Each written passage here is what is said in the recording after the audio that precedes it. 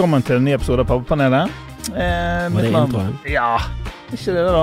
Jo, den pleier å være. Den pleier ikke å være sånn fantastisk. Nei, introen ganske dårlig. Men jeg begynte jo, jeg har jo ikke tenkt å ta med hele. Jeg kutter jo der som jeg sier velkommen.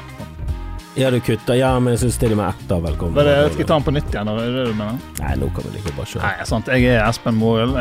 Ikke profesjonell programleder, men... En profesjonell podcastingsprodusent. Ja, produsent. Ja. Vi viser jo tydelig at vi bør befinne deg bak spakene. Og den, min makker da, som... Ja, jeg er ikke skyldfri dette. Det helt men du er jo i hvert fall profesjonell komiker, det må vi kunne si. Ja, ikke podcaster, men komiker. Ja, jeg lever av det, så det er det definisjonen. Men vi har en gjest der også, som også er profesjonell podcastprodusent, faktisk. God dag. Hei, Henrik Svanevik. Podcastprodusent i BT. Ja, det var gøy å se. Du fungerer som en omvendt hype-man. Ja. Du bygger aktivt ned. Ikke var det motsatt ordet hype, men det der er... Ja, du er jo en mektig, du er en gammeldags sånn døråpner, litt sånn gatekeeper. Ja. Som vi alltid snakker om når det kommer til internett, at når det er internett så kan du bare gjøre alt selv. Men nå har jo det etablerte tatt tak. Jeg husker jeg irriterte meg over sånn NRK, bare sånn, hvorfor begynte jeg der med podcast i 2001 eller noe sånt? Altså bare var litt frempå, var litt sånn, var på ballen der. Det var jo helt tydelig at internett var kommet for å bli, så bare utnytte det. NRK radio bare sånn, hva skal vi med podcast? Og så begynte de ut podcaster, det var sånn radioresolution, så det var helt sånn sinnssyke tall som andre podcaster bare kunne drømme om. Jeg husker jo i 2016 på Nordiske mediedager, så var jo Schibsted sånn, nå skal vi satse på podcast og sånn, og så, skjedde det ingenting. Gikk det et par år til før de skjønte at det var kult. Det var litt møtet mitt med konsernlivet, at det tar noen år. Det var ikke vant til det da. Nei. Det var liksom fra idé, så det det skal gjennom 5 runder med post-it-lapper og tanker og sånn, og så skjer det. Ja, for det er så rart at sånne ting er ikke bare sånn, ja, men skal vi begynne med det, ja, og så at det ikke bare allerede dagen etterpå, så er det allerede begynt. At det da er studioet klart, og så har du allerede en idé, og så lager du en pilot. Altså bare, at det skal ta noen måneder der, er bare sånn, ja, hvorfor? Hva er det som skjer der? Det var kanskje den største, sånn, når jeg gikk fra å drive noe selv til å komme inn i konsern, så det var den største sånn, det tar 5 måneder å bare bli enig. Så det var veldig uventet. Og så skjønner jeg at det er mekanismer der som gjør at det er mer rustet og funker bedre. Så. Men det er ikke egentlig laget sånn. Jo, jeg er jo det motsatte. Jeg er jo hoppe i det, lære mens man kjører på. Men jeg skjønner jo at jeg er et konsern som BT, liksom, komfortabel med den business. Ja, men jeg liker å jobbe sånn selv. Jeg elsker det. Og så lærer du, og så kan du leke litt, og så blir du bedre til ting. Men det må jo finnes en mellomvei da. Ja, at det tar så lang tid. Og nå merker du på NRK, nå er det sånn, nå kjøper de inn podcaster som allerede er sånn som ja, nå har de mistet navn sant, til andre, og derfor må de på en måte prøve å virke litt sånn krampaktig Sofie Elise-greiene, spør du meg. Ja, men alle forsøk på å nå ungdommen fra sånne gamle bauter er jo krampaktig. Det er jo per definisjon det er jo krampaktig, det er det som er krampaktig. Gamle menn som skal så, hvordan skal vi nå ungdommen? De liker Sofie Elise. De kjøper hun. Nei, det er 10 år for sent altså. Men ja da, det kommer sikkert til å få et yngre publikum på akkurat den podden da. Jeg vet ikke om det lekker over til Lindmo, men jeg tror ikke det. Men du, hvor mange barn er det du har? Nå har jeg minst 2. Minst 2, det vil si at du er 2 som du vet om. Ja, altså, ja. Jeg tenkte det er det eneste gang jeg får dra den spøken, så jeg får gjøre det her. Ja, det er en bra spøk, og det er jo veldig hvis ikke du er en munk før du treffer damen din, og så er kun der da, så vet du aldri. Nei. Det er jo faktisk litt relevant, for forrige gjest fikk jo vite at han hadde en datter for... og det var jo 20 år etter. 20 år etter den byturen. Ja. Yes. Så hvis dere ikke har hørt den, så sjekk ut forrige episode. Altså ikke genforskning, men genforskning har vel ført til at de fant resultater. Men det var sånn gentesting. Ja, det var vel 23andMe eller en annen av de her. MyHeritage var det kanskje. Jeg føler som podmessig at det er en bra innsager for episode, altså. Nå er det jo ganske proff. Ja, og teknisk sett så blir det kanskje episoden før, for jeg tror, Ja, kanskje. Men det var 2 episoder. Det var det med fotballagenten. Fotballagenten Knut Høybråten. Han er jo... Ja, han kjenner jo du til. Du er jo produsenten hans i...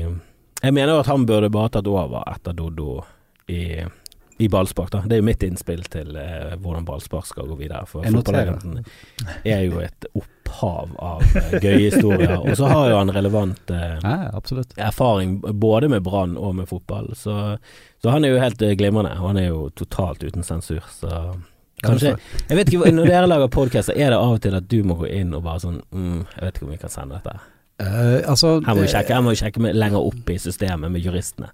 Nei, altså det faktisk overraskende sjelden. Folk har vært på luften så lenge at de vet på en måte selv. De jo journalister, sånn, så de vet litt hva de kan si og hva de ikke kan si. Jo, men så har du med en sånn løs kanon som Knut Høybråten. Ja. Og han skrev jo bok om fotballagentlivet sitt. Du vet hva han heter, Fotballagenten. En veldig, veldig gøy bok som jeg håper blir trykket opp igjen da, I nytt opplag, for den fikk jeg av han, og den var det den eneste boken jeg har lest de siste årene som jeg bare føker igjennom.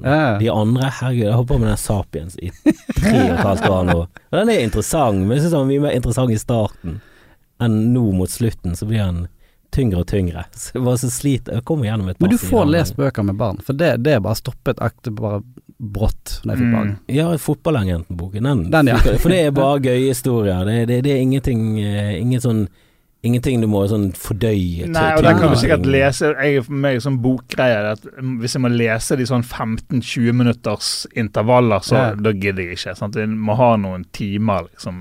Det vanskelig med finne noen timer, det sjelden, altså. Hvor gammel barna dine? De 2 og 6. 2 og 6, ja. Så da det nå begynner de å kunne leke sammen, da. Det frigjør litt tid. Dette har jeg hørt om, og det skjer, at de begynner bare å finne ut av ting selv. Og det gutt, jente? Eldste jente og yngste gutt. Så litt kniving, men stort sett ganske greit, altså. Men det der, når du ser sånne små lommer der de bare leker sammen I 20 minutter, det bare, oi, nå kan jeg drikke en kaffe. Jo, men nå føler jeg at du var på vei ut av småbarnslivet sånn 4 år, da begynner de å bli selvstendige, og så får du en ny en som totalt avhengig. Så ja, altså jeg merker liksom, det var veldig, det gøy med 2, men jeg merker den her tanken på 3, ikke for en ny runde med sånn, det virker tungt, altså. Det noen som begynner sånn lenge etter, det noen som vi kjenner, så jeg tror datteren var sånn 8, og så fikk de en ny en. Oi, ja. Og det var veldig sånn spesielt med at de ville gjennom det igjen. Men kanskje det har gått for lang tid til at de husker. Du fortrenger det. Du glemmer det veldig fort, men jeg kjenner, nå har jeg 3, sant? Ja. Jeg kjenner at tanken på å gå gjennom en ny runde med sånn nattevåk og sånn, det bare helt... For du har den som er voksen, sant? Jeg har en som er 22, og så har jeg 2 som er 7 og 9. Ja, så da har du gjort nettopp det da, egentlig? Ja. Ja, det er nesten mer som 2,5. Ja. Altså det er sånn stressmessig for tilværelsen din. Ja. Så har du liksom den her første var den litt tidlig uplanlagte, mens I den nye familien, så det normal jo 2, så det jo ikke helt sånn hinsides å gå for 2 da. Men jeg synes det litt sånn hinsides å gå for 3.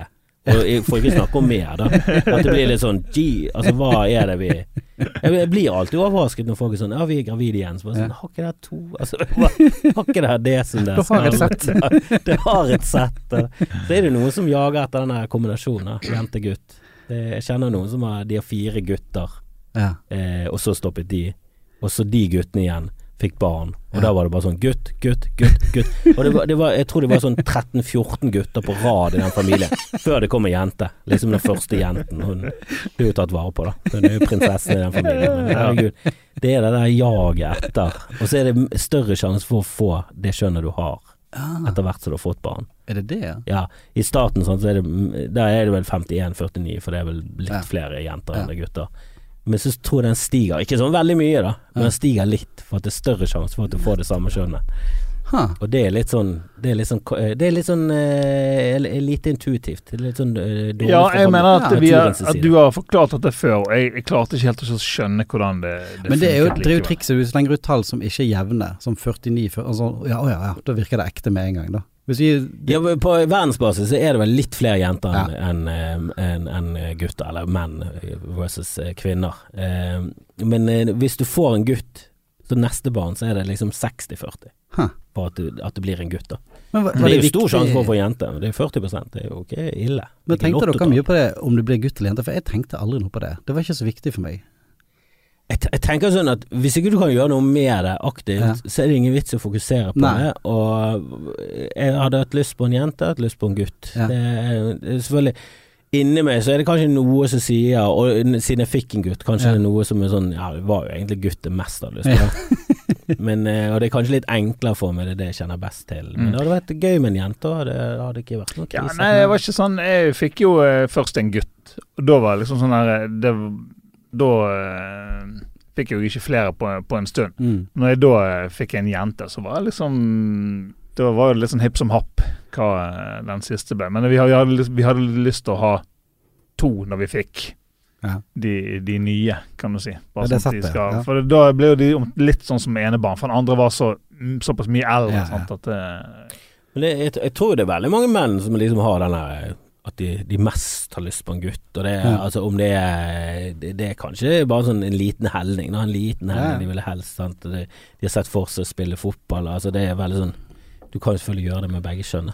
Det er jo mindre stress nå i vår tilværelse enn det var i gamle dager. Før må det ha vært mye større press på hva du ville få. Og da var det mye større press på å få en gutt da, for det var jo hele arven og alt det der, familienavn. Da var det mye større ting. Fra det, da, altså, for jeg merker det veldig mange som har snakket rundt og bare sånn, jeg hopper sånn. Og så tenker jeg at det har aldri vært så big deal. Altså, for det er jo, jeg merker at det er forskjell da. Jeg merker liksom at han gutten, han er eksplosiv, rasende i 2 sekunder, og så ler han etterpå. Så er han fin. Det er en sånn minipsykose, liksom. Mens hun eldste, hun kan liksom ta opp igjen ting som skjedde for 2 måneder siden. For 2 måneder siden så sa du dette. Så det kan min gutt, han husker ekstremt godt, så han kan jo rippe opp i ting som du har sagt i en bisetning på fleip, liksom. Det var sånn, dette var ikke ment at noen skulle huske. Han faktasjekker, Men jeg lurer på om det er noen som er sånn, hvis du får en, så er det veldig ofte at du har lyst på det motsatte da. At du får en jente og har lyst på en gutt. Men jeg lurer på om det er noen som sånn, nei, bare gutter. Jeg skal ha 4 gutter, that's it. Ingen jenter. Ja, du har jo alltid ekstremer, liksom, i begge kanter. Skal du få tak i en sånn en? En psykopat? Ja, en sånn Doomsday Prepper-pappa. Det hadde vært gøy å snakke med. Hvis det er noen Doomsday Prepper-pappa der ute som har lyst til å være gjest, så velkommen. Jeg vet ikke, forestill deg at de hører så mye på sånne typer podcaster. Det er sikkert andre typer podcaster de hører. Ja, de har på sånn psykolog-podcaster. Ja, og Alex Jones. Alex Jones, ja. Ja, men hvis det er Doomsday Prepper, da hører du på. Eller kanskje Alex Jones litt sånn for mainstream for de. At det er sånn, Alex Jones, han har selger der. Han selger bare sånne bullshit-preparater. Vi skal ha den ekte. Men vi skal ha noen spørsmål etterpå fra en lytter, og hvis du som hører på vil sende inn noen spørsmål, så gjør det til pappapanelet@gmail.com eller pappapanelet på Insta, Facebook. Eller finn oss privaten eller på nettet der ute. Send oss et brev, et håndskrevet brev hadde vært gøy. Det hadde vært noe. Da føler jeg du har lykkes i livet. Hvis du begynner å få håndskrevne brev fra folk. Hvis du skal henvende til preppersene, så tror jeg kanskje det du får. Det er det du får. Og det er ikke poststemplet her. Det er lagt. Det er skummelt å få så personlig brev, og så er det ingen dato. Med et musehode. Teipet igjen med Vi har fått et fotballrelatert spørsmål, og du sa jo, Henrik, at du ikke er så veldig sånn fotballfaglig interessert, men du er både produsent for en fotballpodcast og trener for et fotballag. Ja, hvordan har du havnet i den klemmen? For du er jo trener for Viking også. Eliteserielag Viking. Nei, altså det første var jo en del av jobben, og det er veldig interessant. Altså det er jo gøy å jobbe med folk som kan noe så mye som de kan, og så trenger ikke jeg å kunne så mye. Altså jeg kan bare teknisk, jeg trenger ikke kunne. Men du plukker vel opp ting? Du lærer jo, eller fester det seg ikke fordi du ikke er interessert? Nei, altså jeg gikk inn med det, så var det sånn, siste referansen min jeg kom inn der, det var Kjell-Tenfjord. Så det var ikke oppdatert. Det er en sterk referanse. Ja, han intervjuet jeg på barneskolen, til skoleavisen. Kjell-Tenfjord, tidligere Fyllingen og Branntrener. Ja, så det var litt sånn hull der noen år da, kan du si. Men jo da, du plukker jo opp litt, og det er jo, jeg merker at det blir jo mer engasjert, og spesielt på denne fotballtreningen, for det var egentlig bare, det sto en fyr alene og trente hele dagen, og han spurte om hjelpetrener, og du så liksom folk begynte å se ned, og se på mobilen, og inn i busken, alle Simpsons-mime. Det er sånn på skolen, når du spør om noen vil være kontakter, og alle bare ser i veggen. Sant? Det var litt sånn, ok, da kan jeg stille opp da, hvor vanskelig kan det være? Så jeg sa ja da, og det viser at det er jo litt, du må jo For du skal ha liksom kustus på en haug med andre sine barn. Ja, det ikke bare det, altså. Ja, det var en av treningene når han ikke kunne komme, jeg måtte være trener alene, da kom det en 6 år gammel jente bort og sa på meg, og så hun på meg sånn, du ikke min far, du bestemmer ikke over meg. Og så tenker jeg, hun har jo rett. Hun har jo trumfkort. Hva skal jeg si da? Jo, jeg faren. Altså, jeg kan jo ikke gjøre det. Så det måtte jeg bare lære meg å ta litt plass der inne. Det du skulle sagt henne var, vet du hva? Vet du, din far, han bestemmer henne. Han har ingen makt, egentlig. Ja, det bare ligger det videre, ja. Hvis han prøver seg på noe ting, det sannsynligvis ulovlig du kan anmelde til politiet. Det kan du tro med. Ja, det skal jeg gjøre. Ja, for du må altså komme inn, og så må du bare du må liksom være full av energi og entusiasme, og bare ta plass med en gang, og bare kutte ned på alt som ikke er lov. For ellers så spiser jeg levende, altså. Det er jo veldig rart det, for du er voksen, du har en innebygd autoritet, egentlig mest på grunn av høyde og vekt. Ja. Det er det du har. Det er det du har. I vårt samfunn, i gamle dager, hadde du masse, spansk rør, fysisk avstand, alt var greit liksom, det var jo lov. Men nå er jo alt det der forbudt. Ja, men du har jo egentlig bare denne, hvis dette skal fungere sammen, så må det oppføre ordentlig. Ja. Der må empatiske, der må føle hvordan jeg føler det, for jeg er voksen og jeg er redd. Ja. Og alt det, så sammen må vi klare dette her, men det er jo vanskelig å få frem. Det er det, altså, det er liksom, det er noe med å høre når treningen er over, du har trener alene første gang, og så går det en 6 år gammel jente forbi, og så sier hun liksom så høyt at hun vet at du hører det. Dette var den verste treningen noensinne. Ja. Så treffer jo ikke, du får jo ikke, sånn, da har ikke du levert da. Så da måtte jeg liksom ta meg sammen. Så nå er jeg på da, når jeg er på trening, så er jeg på, og det er litt motiverende. De blir jo litt bedre. Ja. Altså, men det krever mye, det er vanskelig, Du vil ikke være passiv? Nei, men altså, jeg driver med stand-up, jeg går på en scene, men der er jo alt tilrettelagt for at det skal funke, men det skal veldig lite til for at det rakner liksom. Og det er jo det samme på en fotballtrening. Alt er jo tilrettelagt for at det er baller, det er utstyr, bane, alt det der. Men det skal veldig lite til for at alt bare rakner liksom. Ja, hvis du kommer ut på scenen og ikke tar plassen din og er liksom pjusket sånn, så da funker det ikke. Nei. Og så må du restarte da har det tapt. Altså, du kan klare det da også, men det gjør det vanskeligere. Jeg var lagleder. Det er jo mer sånn administrativ da, måtte få med min eldste sønn da vi var fotball, og det var liksom bare sånn, nei, sånn trener, det vil jeg bare ikke ta i, for det er å ha orden på liksom en skokk med 10-12 gutter som flyger rundt, og der er jo, så der har du noen som er jævlig god i forhold til alder da. Så er det noen som på en måte snur seg og ser en helt annen vei og får ball i hodet liksom, for at de ikke følger med. Så det er alle forskjell på de. Ja, altså, jeg synes når du går på sånne treninger og du føler liksom at det er vanskelig med barn og det er vanskelig med din sønn og han har oppført seg dårlig, så kommer du der så er det bare sånn, Jesus Christ så bra min sønn er. Han er så terningkast 6. Altså, han der borte der, det er soleklar ener, og her har vi 2. Altså det er så mye rare barn der ute da, som bare lever i sin egen verden og får ingen kontakt med dem, og de er ikke med på noen ting. Jeg har i hvert fall en sønn som klarer å følge med på ting, og det er et stort steg opp. Det er bare at han klarer å følge med. Er jo bare, gjør jo at han er det der fokuset, når det ikke er der, så er det ganske hvem var, jeg lurer på det var Michael J. Fox som sa det en gang, at de 3 første årene som forelder, så er det bare sånn suicide watch. For det er jo litt sant da, for det er jo bare risikovurdering hele tiden, for det er ingen vurdering, bare, oi, en saks, la meg løpe. Altså det er ingenting da. Og etter det så går det litt ned. Da kan du liksom være litt mer, du kan hvilepuls da. Men i begynnelsen så er det ganske, det risikovurdering på den 2-åringen er ikke veldig god, altså. Nei, jeg husker det, jeg gleder meg sånn til de skulle begynne, eller til sønnen kunne gå. Du vil jo ha fremgang, og det er jo naturlig at de begynner å gå etter hvert. Men det du glemmer når de begynner å gå, er jo at da er det mye farlig. Altså, krabbing er jo kjempe farlig.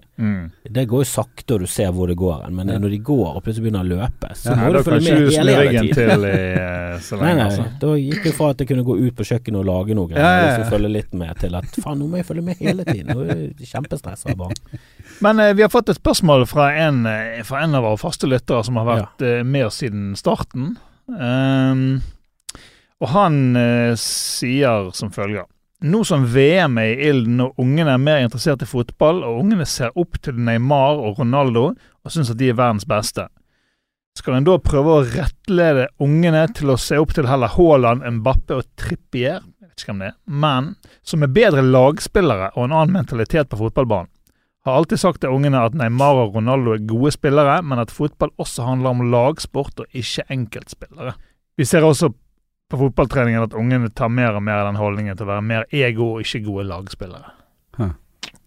Ja, men altså hvem som blir stjerner, det har jo mye med tid man lever i og sånn. Altså det var jo en tid der Oliver Kahn var liksom, han var så god keeper på Tyskland, at han liksom ble en av de store. Og jeg husker også Neuer, en tysk keeper som var helt latterlig god. Han vel kanskje, jeg lurer på om han spiller fortsatt, eller jeg boykotter det VM, men han var bare sånn helt sånn latterlig gode forsvarsspillere sånn. Det er jo alltid noen, sant? Det er jo noen som blir stjerner, men så har du Messi og Ronaldo da, som altså Messi vel kanskje den beste fotballspilleren noensinne.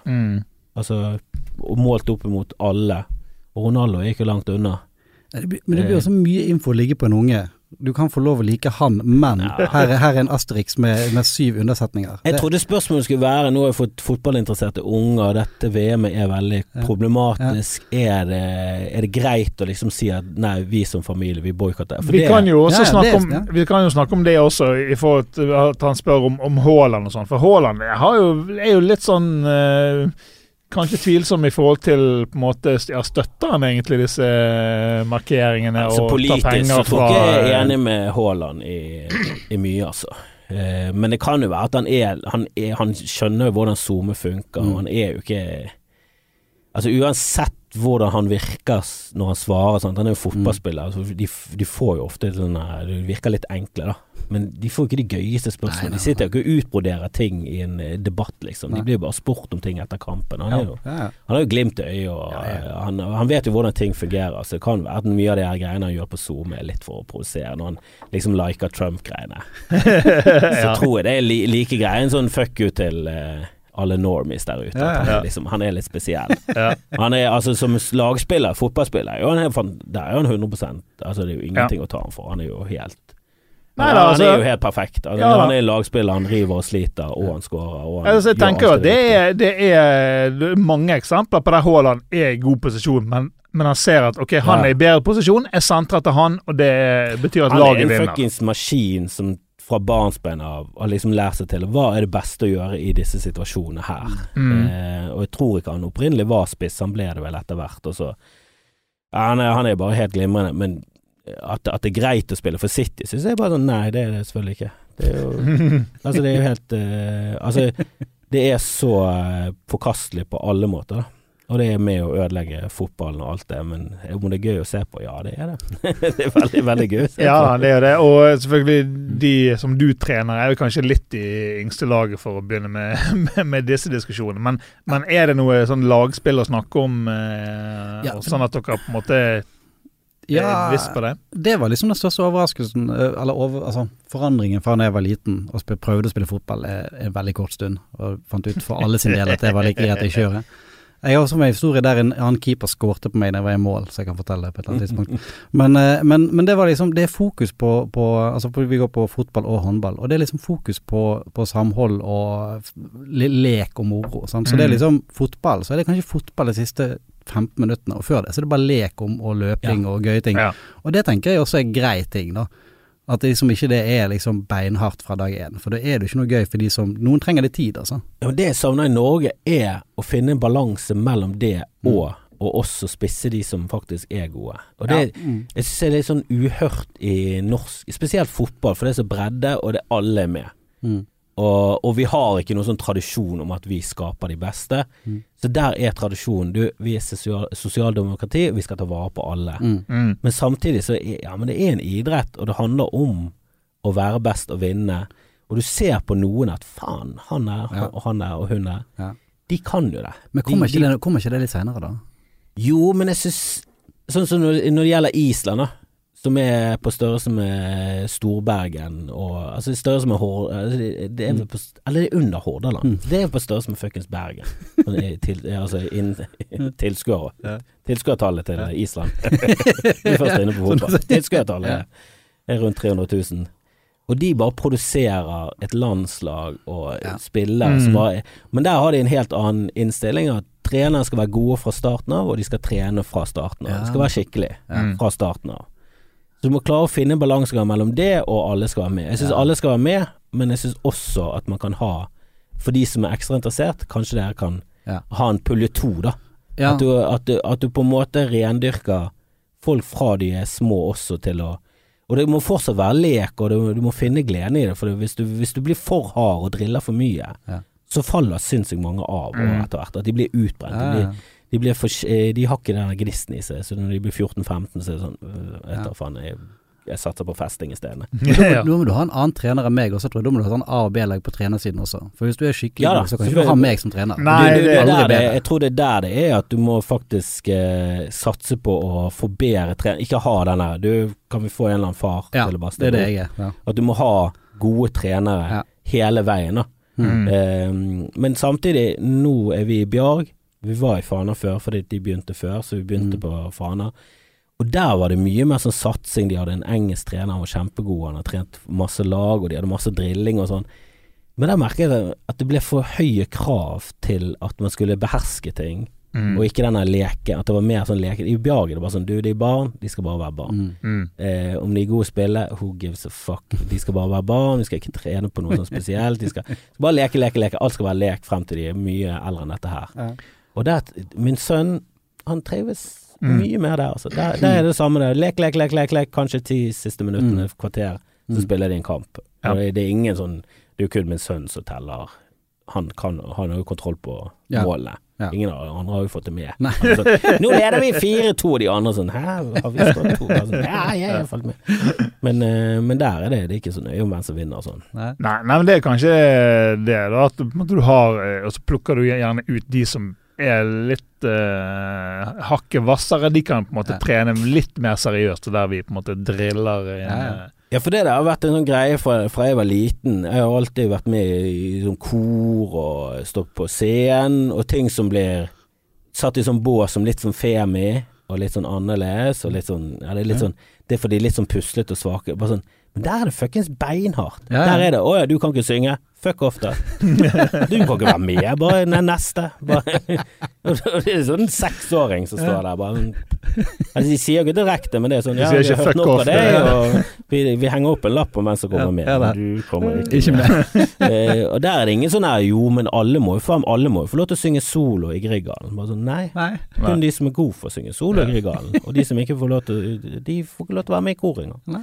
Og der er det beinhardt hele veien, for der skal du presentere ting for publikum, folk tar penger for det. Ja, det er sant. Du kan ikke vise frem drit. Nei. Det er ikke noe sånn alle får være med, men du får være 3 i bakgrunnen som veiver med hendene. Du kan stå der bak det. Og hvis ikke du klarer det, så får ikke du være 3, da får du være stein. Da kan du være stein som sitter. Du kan lage kulisser. Ja. Men det er vanskelig, for det er barn, og hva er det viktige da? At vi skal bli jævlig gode i fotball, eller ha trivelig. Ja, jeg tenker det, altså, men det er jo fordi at ellers må jo jeg prestere mer, så for meg passer det veldig bra liksom, stiv heks i 45 minutter, og ja, det kan jeg gjøre. Du har tatt trenerkurs. Men i forhold til det han spør om, men det lurer jeg liksom på i litt sånn andre sammenhenger også, hvor stor innvirkning har vi som foreldre på de i forhold til omgivelser? En gang du begynner å si du skal like han og ikke han, så kan du banne på at de er omvendt. Det funker jo aldri. Jeg tror det er sånn at hvis du ser på TV, hvis du ser på Haaland, hvis du ser på de og heier med så blir de farget av det da. Men de blir jo 80% farget av de andre barna. Jeg ser når de skårer mål, så er det noen som hopper opp som Ronaldo. Og jeg vet ikke om alle har sett Ronaldo en gang, eller om de har sett en storebror gjøre det, men den skåringen liksom, de lærer seg de der skåringene, det tror jeg de har fra både FIFA og alt mulig. Hvis du er 12 år gammel og kommer med kompisene dine, og alle roper Ronaldo, du sier, jeg liker faktisk ikke Ronaldo, for han er ikke en lagspiller. Det er heller ikke bra for ungen der, altså. Det er liksom balansegang det der. Neida, det er sikkert sant, og jeg tror som du sier, liksom det handler mer om hva du gjør, og bare liksom, de ser på deg og tar etter, fremfor å på en måte prøve å ja, jeg tror det er sånn. Men min sønn er jo 6,5. Han er ikke sånn superinteressert i å se på fotball. Jeg ser av og til på fotball, men jeg ser som oftest på laptopen mens andre ting skjer. Ja. Vi kan sitte og se på en film, eller vi kan sitte og gjøre noe sammen, og så har jeg den durene i bakgrunnen. For jeg tenker sånn, jo da, jeg kunne gjerne gått på pub og sett det og drukket øl, men jeg er familiefar. Det har ikke tid til. Og så vil jeg ikke ta liksom, nå det fotball, det jo bare sånn, det jo faen hele tiden fotball, sånn bare året rundt. Spesielt når vi har Norge i tillegg, for da har du den engelske sesongen, som går over vinteren, og så når den begynner å gå mot slutten, så begynner den norske sesongen å komme skikkelig i gang, og så går den hele sommeren, og så det på igjen med engelsk og fransk, altså det jo så mye fotball hele tiden. Så jeg tenker at hvis jeg skal liksom leve ut min fotballgreie med å se alt jeg har lyst på, så blir jo det veldig, da det flere timer hver dag med fotball. Men akkurat det der, jeg snakker med noen som har litt eldre barn, bare for å liksom vite hva jeg går i vente da, og når de sånn 12-13, da det trening 4 ganger i uken, pluss kamper, altså det en halvtidsjobb det. Så det der, vi må bare liksom gjøre det gøy nå, og så må vi prøve å styre det i andre retning litt før. For det der, inn i teater. 4 treninger i uken pluss kamp, det mye altså. Ja, det heftig. Spesielt hvis de blir gode. Og hvis de blir skikkelig gode, så da kommer de med på kretslaget i tillegg, og så kommer de med på ungdomslandslaget. Og da jo det 6 ganger i uken, pluss samlinger, pluss ditt. Altså, da det hver helg, hver uke, hele tiden. Er du klar for det?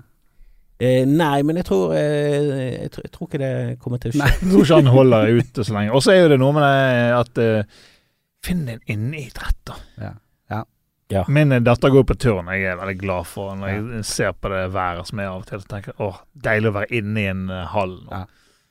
Faen, turn, Jesus Christ. De trener, hun 9 år, de trener 4 ganger i uken. 4 ganger i uken? Ja, men det så drøy trening også, for fotball jo det lek på den alderen nå. 9 år, bare leker.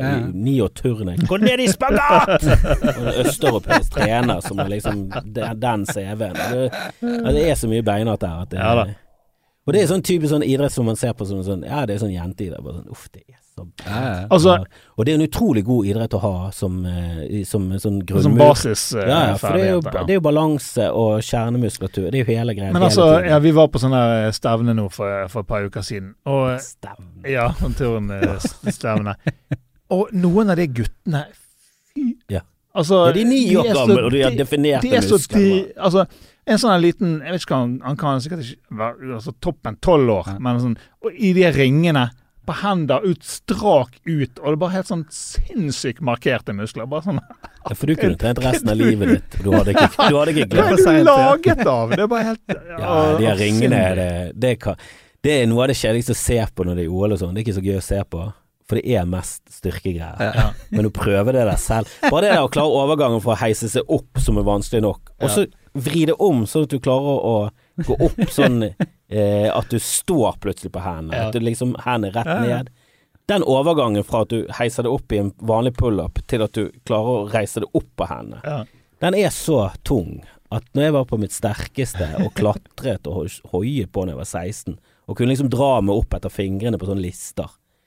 Det var sånn, den overgangen der var sånn, men det er fascinerende, for du både har en korfortid, og du kunne dra deg opp av fingrene i klatter. Du har en spennende fortid. Jeg drev med masse. Jeg drev med klatring og fotball. Så ga jeg meg med fotball, var mer klatring, det var jo mer sånn individuell greie. Men koret da?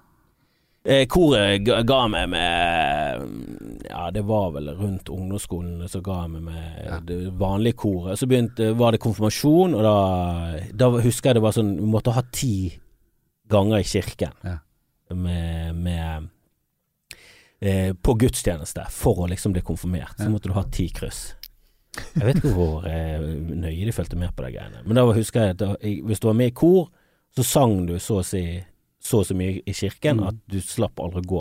Du slapp å gå på gudstjeneste, så du har noe der å gjøre da. Du fant et smutthull. Og da var det sånn, jeg liker å synge, det der ble jeg med på. Så der var jeg med i 2 år. Jeg hadde hatt litt mer selvtillit og gitt litt mer faen i hva folk brydde seg om, så tror jeg hadde sunget mer i kor, altså. Men det var rundt denne tiden der, når du sånn 14-15, så det ikke så tøft. Det ikke så kult, jeg gikk i kor, men det var veldig tidlig på barneskolen. Men jeg gikk på teater da, Fyllensdal teater. Frem til liksom sånn litt ut på... Var du der med de der østeuropeerne? De gikk da alltid sånn gjeterom. At det var så beinharde, de fyllingsstandtater, de som drev det. Østeuropeere? Var ikke det litt østeuropeere, eller var de bare, hadde de liksom østeuropeisk tradisjon? Tove Ringerød, det var jo det som på en måte drev. Det hadde ikke hun litt Polen i seg. Hun var nazi. Der var det ikke noe, det var jo små barn, men hun var jo liksom, hun behandlet de som voksne skuespillere. For det er jo veldig høyt nivå på fyllingsstandtater, og for at det skal være høyt nivå, så må det være strengt. Hun var... Det settes krav. Ja, for det er jo... Jeg spilte klassisk gitar med sånn fotskammel, og det så ikke bra ut da. Men her er det faktisk en historie, for dere skal ta inn her etterpå. Og husker vi hadde kulturskole, hadde konsert i Grieghallen. Og da satt alle liksom med fotskamler og spilte liksom Cavatina, Hjortejegeren, og det var liksom veldig ordentlig og rent. Og så på slutten av showet så kommer det liksom røykmaskiner og sånn, så ruller de inn en svær scene. Og mens den scenen blir rullet inn, så sitter liksom Tarjei og spiller trommer og trommesolo inn da. Det var sånn markant skille mellom hvem som var god og hvem som var en del bedre da. Så det var litt sånn da. Jeg ser på han, det han gjorde var jo litt tøft, men det vi gjorde var ikke spesielt tøft altså. Det kan ikke være at noen synes det var spesielt stilig. Fotskammel. Han var jo skamgod, eller han er jo skamgod. Han var litt bedre enn oss allerede da altså. Ja, det var en grunn, han ble jo kalt, husker du? Talentet, ja. Ja, han ble jo bare kalt Talentet. Han begynte å spille med alle de litt eldre folkene. Han var litt yngre. Han er vel, jeg vet ikke hvilken generasjon er han, 78? Ja, han er et par år eldre enn meg. Dette er jo da Tarjei Strøm, som da enten var gjest i forrige episode, eller som er gjest i neste episode. Det vet vi ikke noe. Ralph Myers og Datarock og Ylvis og hele pakken. Ja, jeg husker vi begynte å se han, jeg tror han var på vår alder, kanskje 1 år yngre eller sånn. Og da, han var så sinnssykt god. Ja, det var liksom markant skille, det var det. Det var ingen av oss som kom til å bli det der. Den der fotskammel, liksom. Nei, men innenfor musikk og sånn, skal du liksom bli en klassisk gitar, så må du bli en av de beste i verden. Ja, det er 6 timer om dagen. Og hvem er verdens beste på klassisk gitar nå? Det er jo ingen som... vi vet jo ikke hva han heter engang. Og hele Norge vet hvem Haaland er, bare fordi han sparker på en ball. Ja, det er jo litt sykt. Men det tenkte jeg faktisk bare med min sønn, for han er ikke så interessert i å se på fotball. Han har liksom ikke satt seg sånn inn i det. Men jeg vet ikke om jeg hadde boykottet VM hvis han var interessert i å se på. Nei, det er jo et spørsmål. Jeg tror det hadde vært nok til at det hadde vært sånn, ok, da kan ikke jeg boykotte. Ja. For jeg er på utkikk etter grunner til å ikke boykotte. Ja, jeg så nettopp noe, sånn Spania skulle spille mot Tyskland, jeg bare, satan. Men du kjører full boykott? Jeg gjør det, og jeg er enig med de som er sånn, burde ikke du boykotte Beijing eller sånn, eller enig er sånn, jo da, du har et poeng, men Kina er et veldig stor greie, det er sammensatt, og det er liksom en av de store nasjonene da. Ja. Så det blir litt sånn rart hvis da kan ikke du gi til Russland eller USA, egentlig heller ikke til Storbritannia eller Frankrike. Og da, hvis du begynner å rippe opp i det, så er det sånn, vi sitter igjen med Surinam da. Surinam kan... Ja, nei, men da er det veldig få sånn Brasil Brasil er liksom det er nesten sånn, ja det er Brasil og Canada, kan de få lov til å arrangere noe? Men altså det var jo, jeg tror det var ganske mye greier i Brasil også, sant? Korrupsjon og greier. Jo, til og med Tyskland VM. Grunnen til at Sørge-folket fikk VM etter Tyskland var jo fordi Tyskland hadde vært så altså de hadde korrupert som faen. Men det er jo, altså når de lager et system der alle har like mye å si, det er 200 nasjoner med det der forbundet, og 100 av disse nasjonene er tullenasjoner da. Og Norge er liksom på grensen til tullenasjon. Vi har så mye penger at vi har liksom blitt en ordentlig nasjon. Men hadde det ikke vært for det, så hadde vi jo også vært en tullenasjon. Men når det er sånne øyland med 14 000 innbyggere, de skal like mye si som Tyskland, som har vunnet VM 3 ganger. Der er det sånn, og han fyren er sånn, han har faktisk, han synes det er kult med $50,000 da. Men sånn delegaten fra Tyskland sånn, det tjener jeg på i timen. Så det er jo sånn rart, det er jo ikke rart at du kan bare kjøpe masse. Altså 100 av de stemmene er jo opp. Altså det er til høystbydende hvert VM, og det har det sikkert vært de siste 40 årene. Jeg er sikker på at USA, alle har bare smurt som faen. De som har fått VM de siste 40 årene sikkert hatt en runde der de har bare smørt som faen på alle øyland og små nasjoner. San Marino er en fuckings nasjon i det der greiene. San Marino, Det en liten by inne I Italia. Jeg har like mye å si som Italia. Ja, det sier jo seg selv at hele systemet jo bare... Ja, det screwed up. Det er så laget for å bli misbrukt da.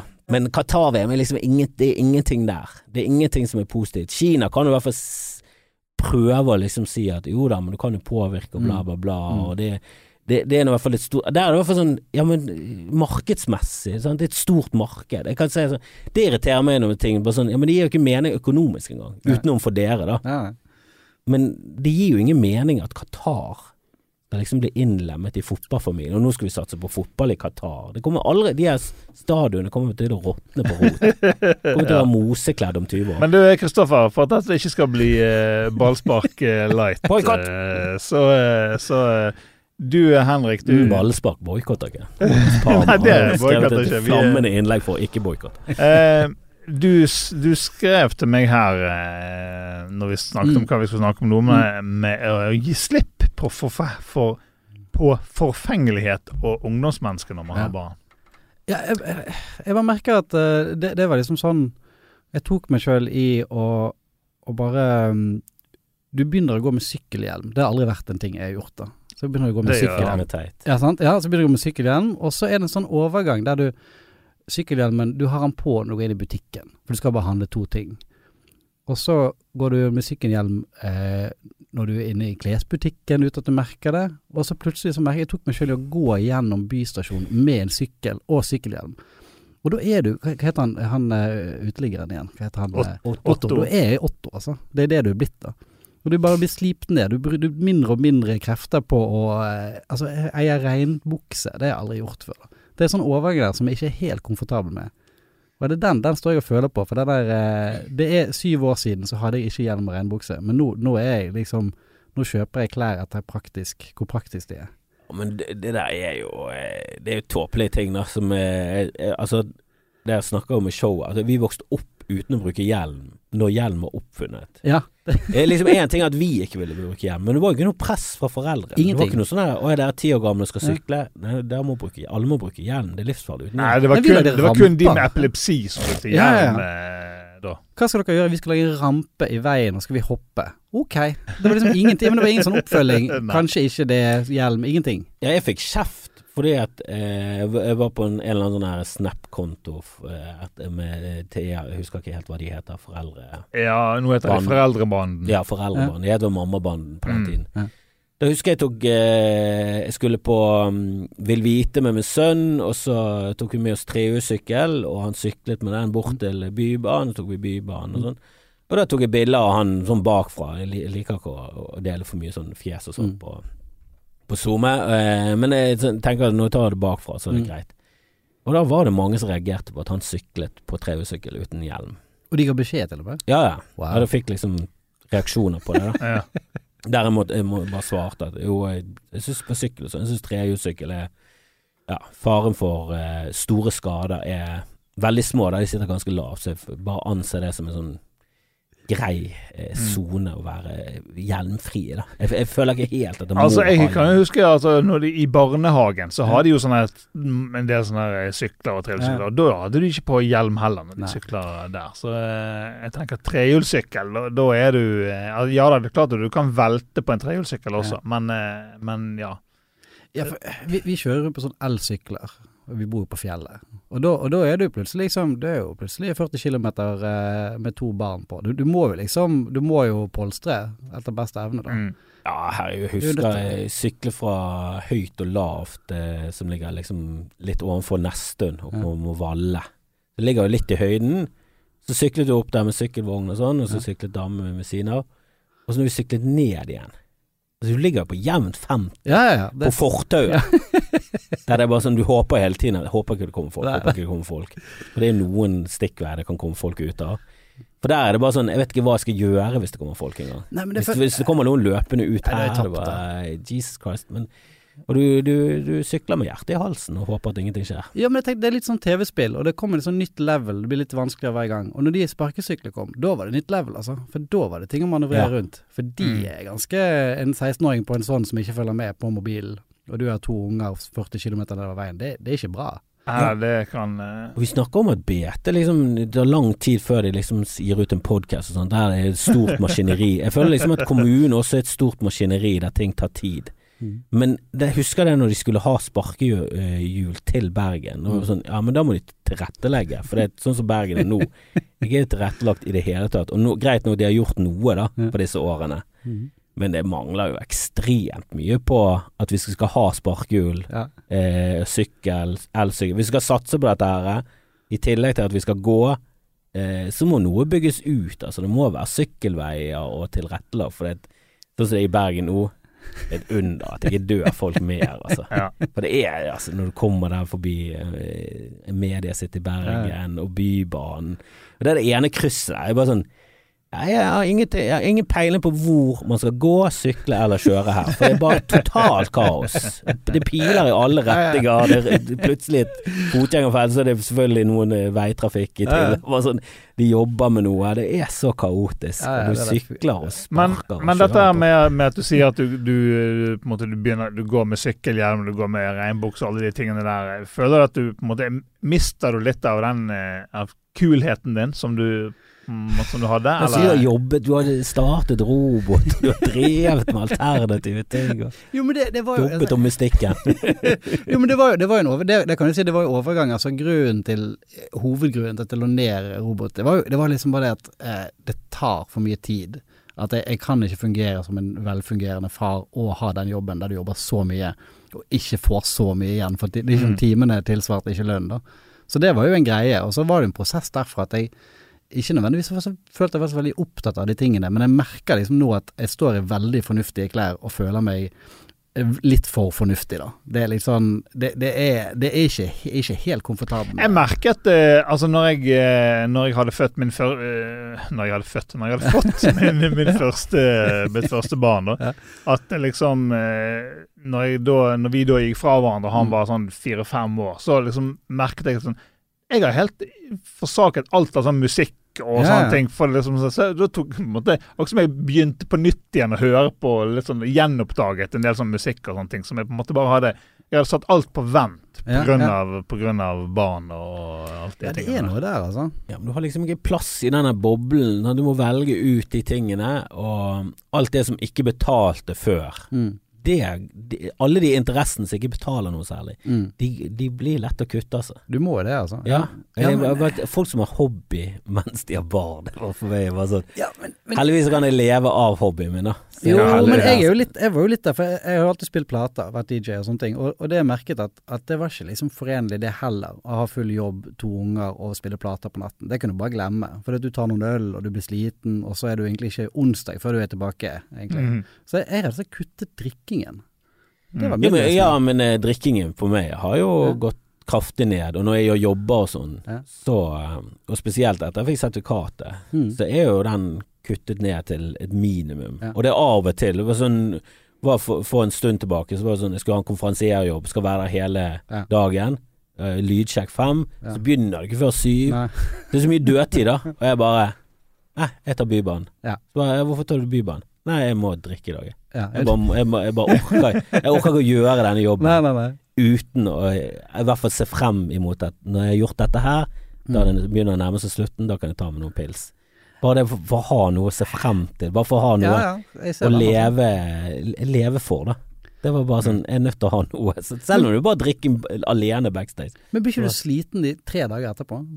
Nei, men når vi snakker om drikken, så er det snakk om å ta 3 flasker øl, liksom. Ok. Altså, nei, det blir for trist å sitte backstage og tute vin, liksom, for å bli mest mulig full. Vodka, Nei, jeg ser det. Nei, det er sjelden jeg drikker med full for tiden. Det er vel av og til oppe på en bris.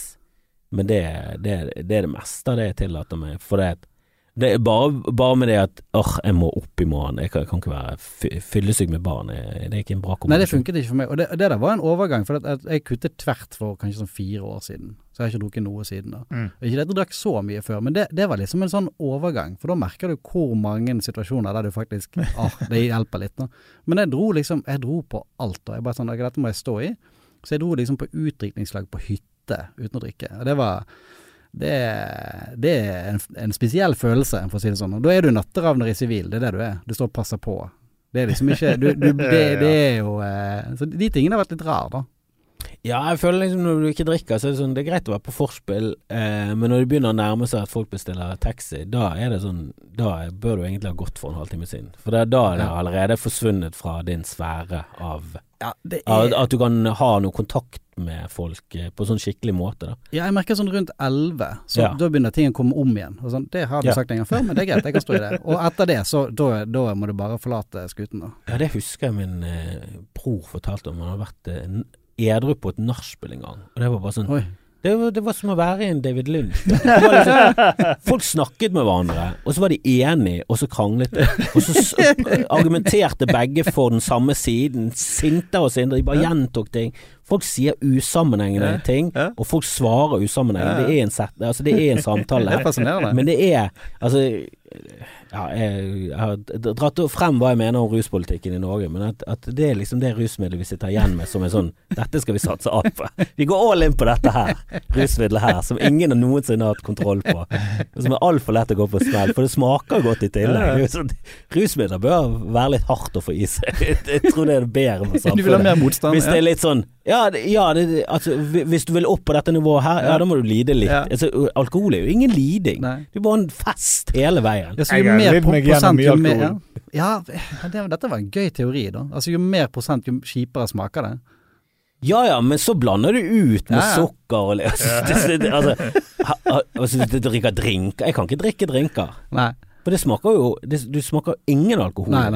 Det smaker jo bare fryd og gammen. Og så bare blir du mer og mer forgiftet. Det spesielt altså. Nei, jeg har ikke sluttet helt å drikke. Det har jeg ikke, men jeg drikker mye mindre. Og jeg drikker veldig sjelden før jeg går på scenen. Før så drakk jeg kunne drikke ganske mye før jeg gikk på scenen. Nå drikker jeg så å si. Ja, for du blir god på det, merket jeg også for spillingen, for da var det alltid, da var vi jo liksom par og 20, og da drakk man jo, og da, du blir jo liksom, det blir en sånn, du opparbeider deg, du kan være ganske god på bris og likevel gjøre en jobb, hvis du gjør det lenge nok da. Så vi spilte jo plater i mange år, og vi drakk jo tilsvarende de som danset.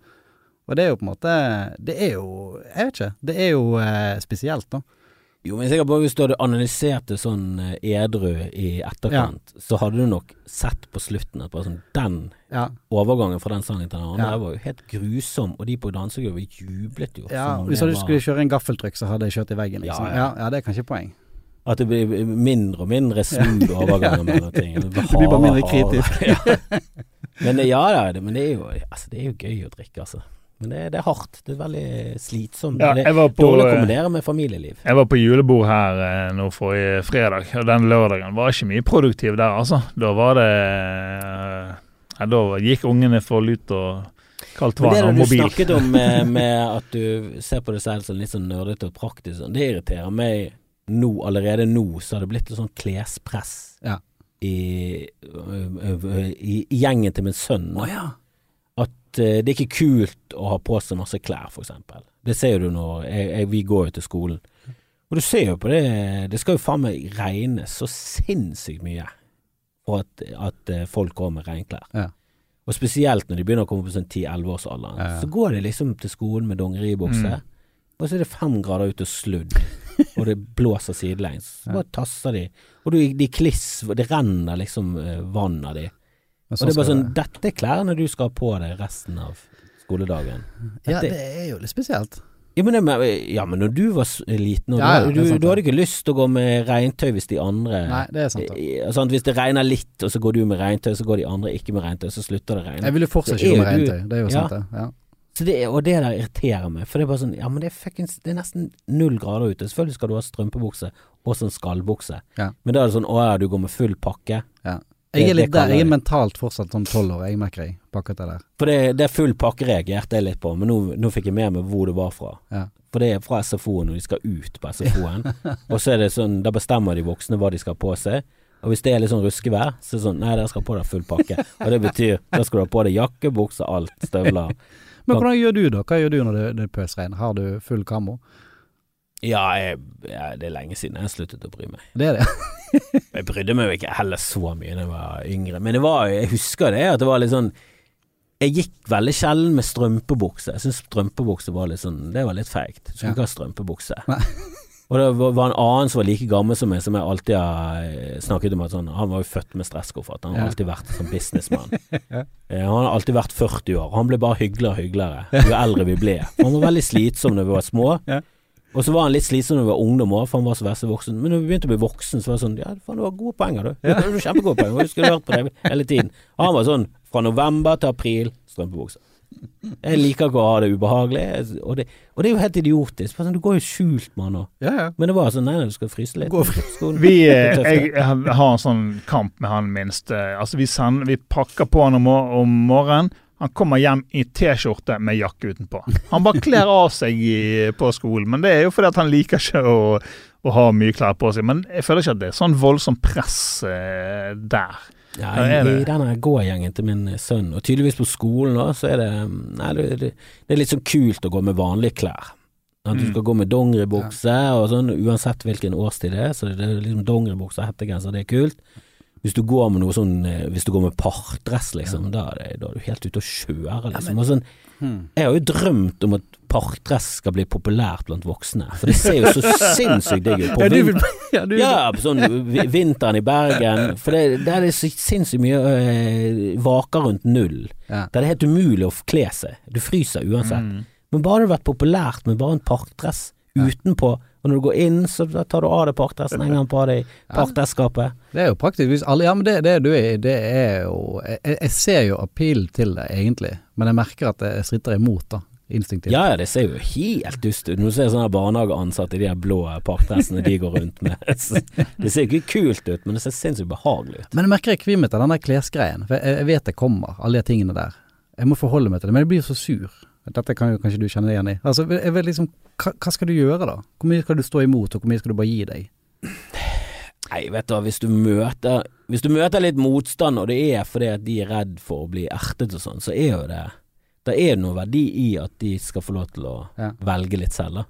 Jeg synes jo de skal få lov til å velge mest mulig selv, hvis ikke det er bare sånn. Men ikke hvis det går på bekostning at de blir syke og forkjølet fordi de har for lite klær. Nei, men det er mer sånn, nå er det dette plagget til 3500, det er det alle de andre klassene har. Det er den da. Men det virker som forkjølelse sånn, det er virus, det er bakterier, det har veldig lite med temperatur og sånn. Ja, men det tenker jeg litt senere når det blir litt sånn klespress, når det faktisk blir en greie man må forholde seg til da. Jo, altså min sønn er ikke så interessert i sånn merkeklær og sånn. Jeg tror bare han ikke vil skille seg sånn fullstendig ut. Hvis de andre går med joggebukse, så vil ikke han gå med sånn skallbukse. Og jeg var jo aldri den som var mest interessert i mote og sånn, og vi var jo veldig heldige, det har jeg snakket om mange ganger på forskjellige medier, at vi traff jo akkurat den perioden der det ikke var kult å ha på seg merkeklær. Det var ikke kult å ha dyreklær var totalt fiasko. Du skulle helst gå med en gammel bukse som du fant fra din bestefar, og du skulle gå med klogger. Altså det var bare sånn, moten var jo helt merkelig. Det var liksom Kurt Cobain og sånn. En gammel cardigan. Ja, så var det liksom gammel cardigan, sånn kjole. Sånn, det var helt fint. Så det var, og det var sånn, merkeklær var jo forbudt. Så det var en sånn liten periode der Levis-bukse var litt kult, og så kom den grunge-perioden. Og den tror jeg bare gikk over alle de årene der foreldre må bruke mest mulig penger på sånn idiotiske Canada Goose og ting, og så kostet sånn 7-8 tusen, og jeg var jo fra Fane, så hadde jo sikkert presset vært for å få sånne dumme ting. Men min mor de slapp så jævlig unna der, altså. Det er godt poeng, det er sant, vi slapp unna hele den greien der. Og det håper jeg at det skal komme på moten igjen. Så jeg skal jo gå beina til. Vi er dessverre nødt til å runde av. Hvis dere lyttere har noe innspill til klesdebatten, eller til fotballdebatten eller andre ting, send det til oss. Kom med tilbakemeldinger, tema, spørsmål, hatmail. Vi får ingen hatmail. Det kjenner jeg at vi kan få det også. Jeg vet, vi må bli større for å få hat, og jeg drømte alltid om å få hat når jeg var mindre, og så andre komikere fikk hat, men det er ikke noe gøy å få det, altså. Merker at syke min er jo ikke laget for å få hat. Jeg tror det ble helt Taylor Swift, helt Taylor Swift når det gjelder greiene. Jeg vurderer å lage låter på dette takklaget. Ja, men takk for at du kom, Henrik. Vi tar deg gjerne tilbake igjen. Ja, nydelig gjest, og jeg er helt enig med deg. Du mister litt den her kulheten, men kommer du det over det? Ja, jeg tror jeg bare har gitt opp da. Jeg har funnet ut at jeg kan bare kjøpe svarte klær, og det liksom løser alt. Det jo det Karl Lagerfeldt har prøvd å si til oss siden tiden. Han har helt rett da. Ja, kjør svarte klær, men alt ryker med den hestehalen, Karl. Sånn, hadde du vært normal på håret, hadde vi gått i svarte klær hele gjengen, men når du kommer der med den dumme hvite hestehalen i solbriller inne, så det funker ikke. Så det trekker det ned. Ja. Alright, men da møtes vi igjen en annen gang. Vi har vært litt sånn uregelmessig tids... Hvis du får kabalen til å gå opp. Sånn er det. Vi tales. Hei da. Hei.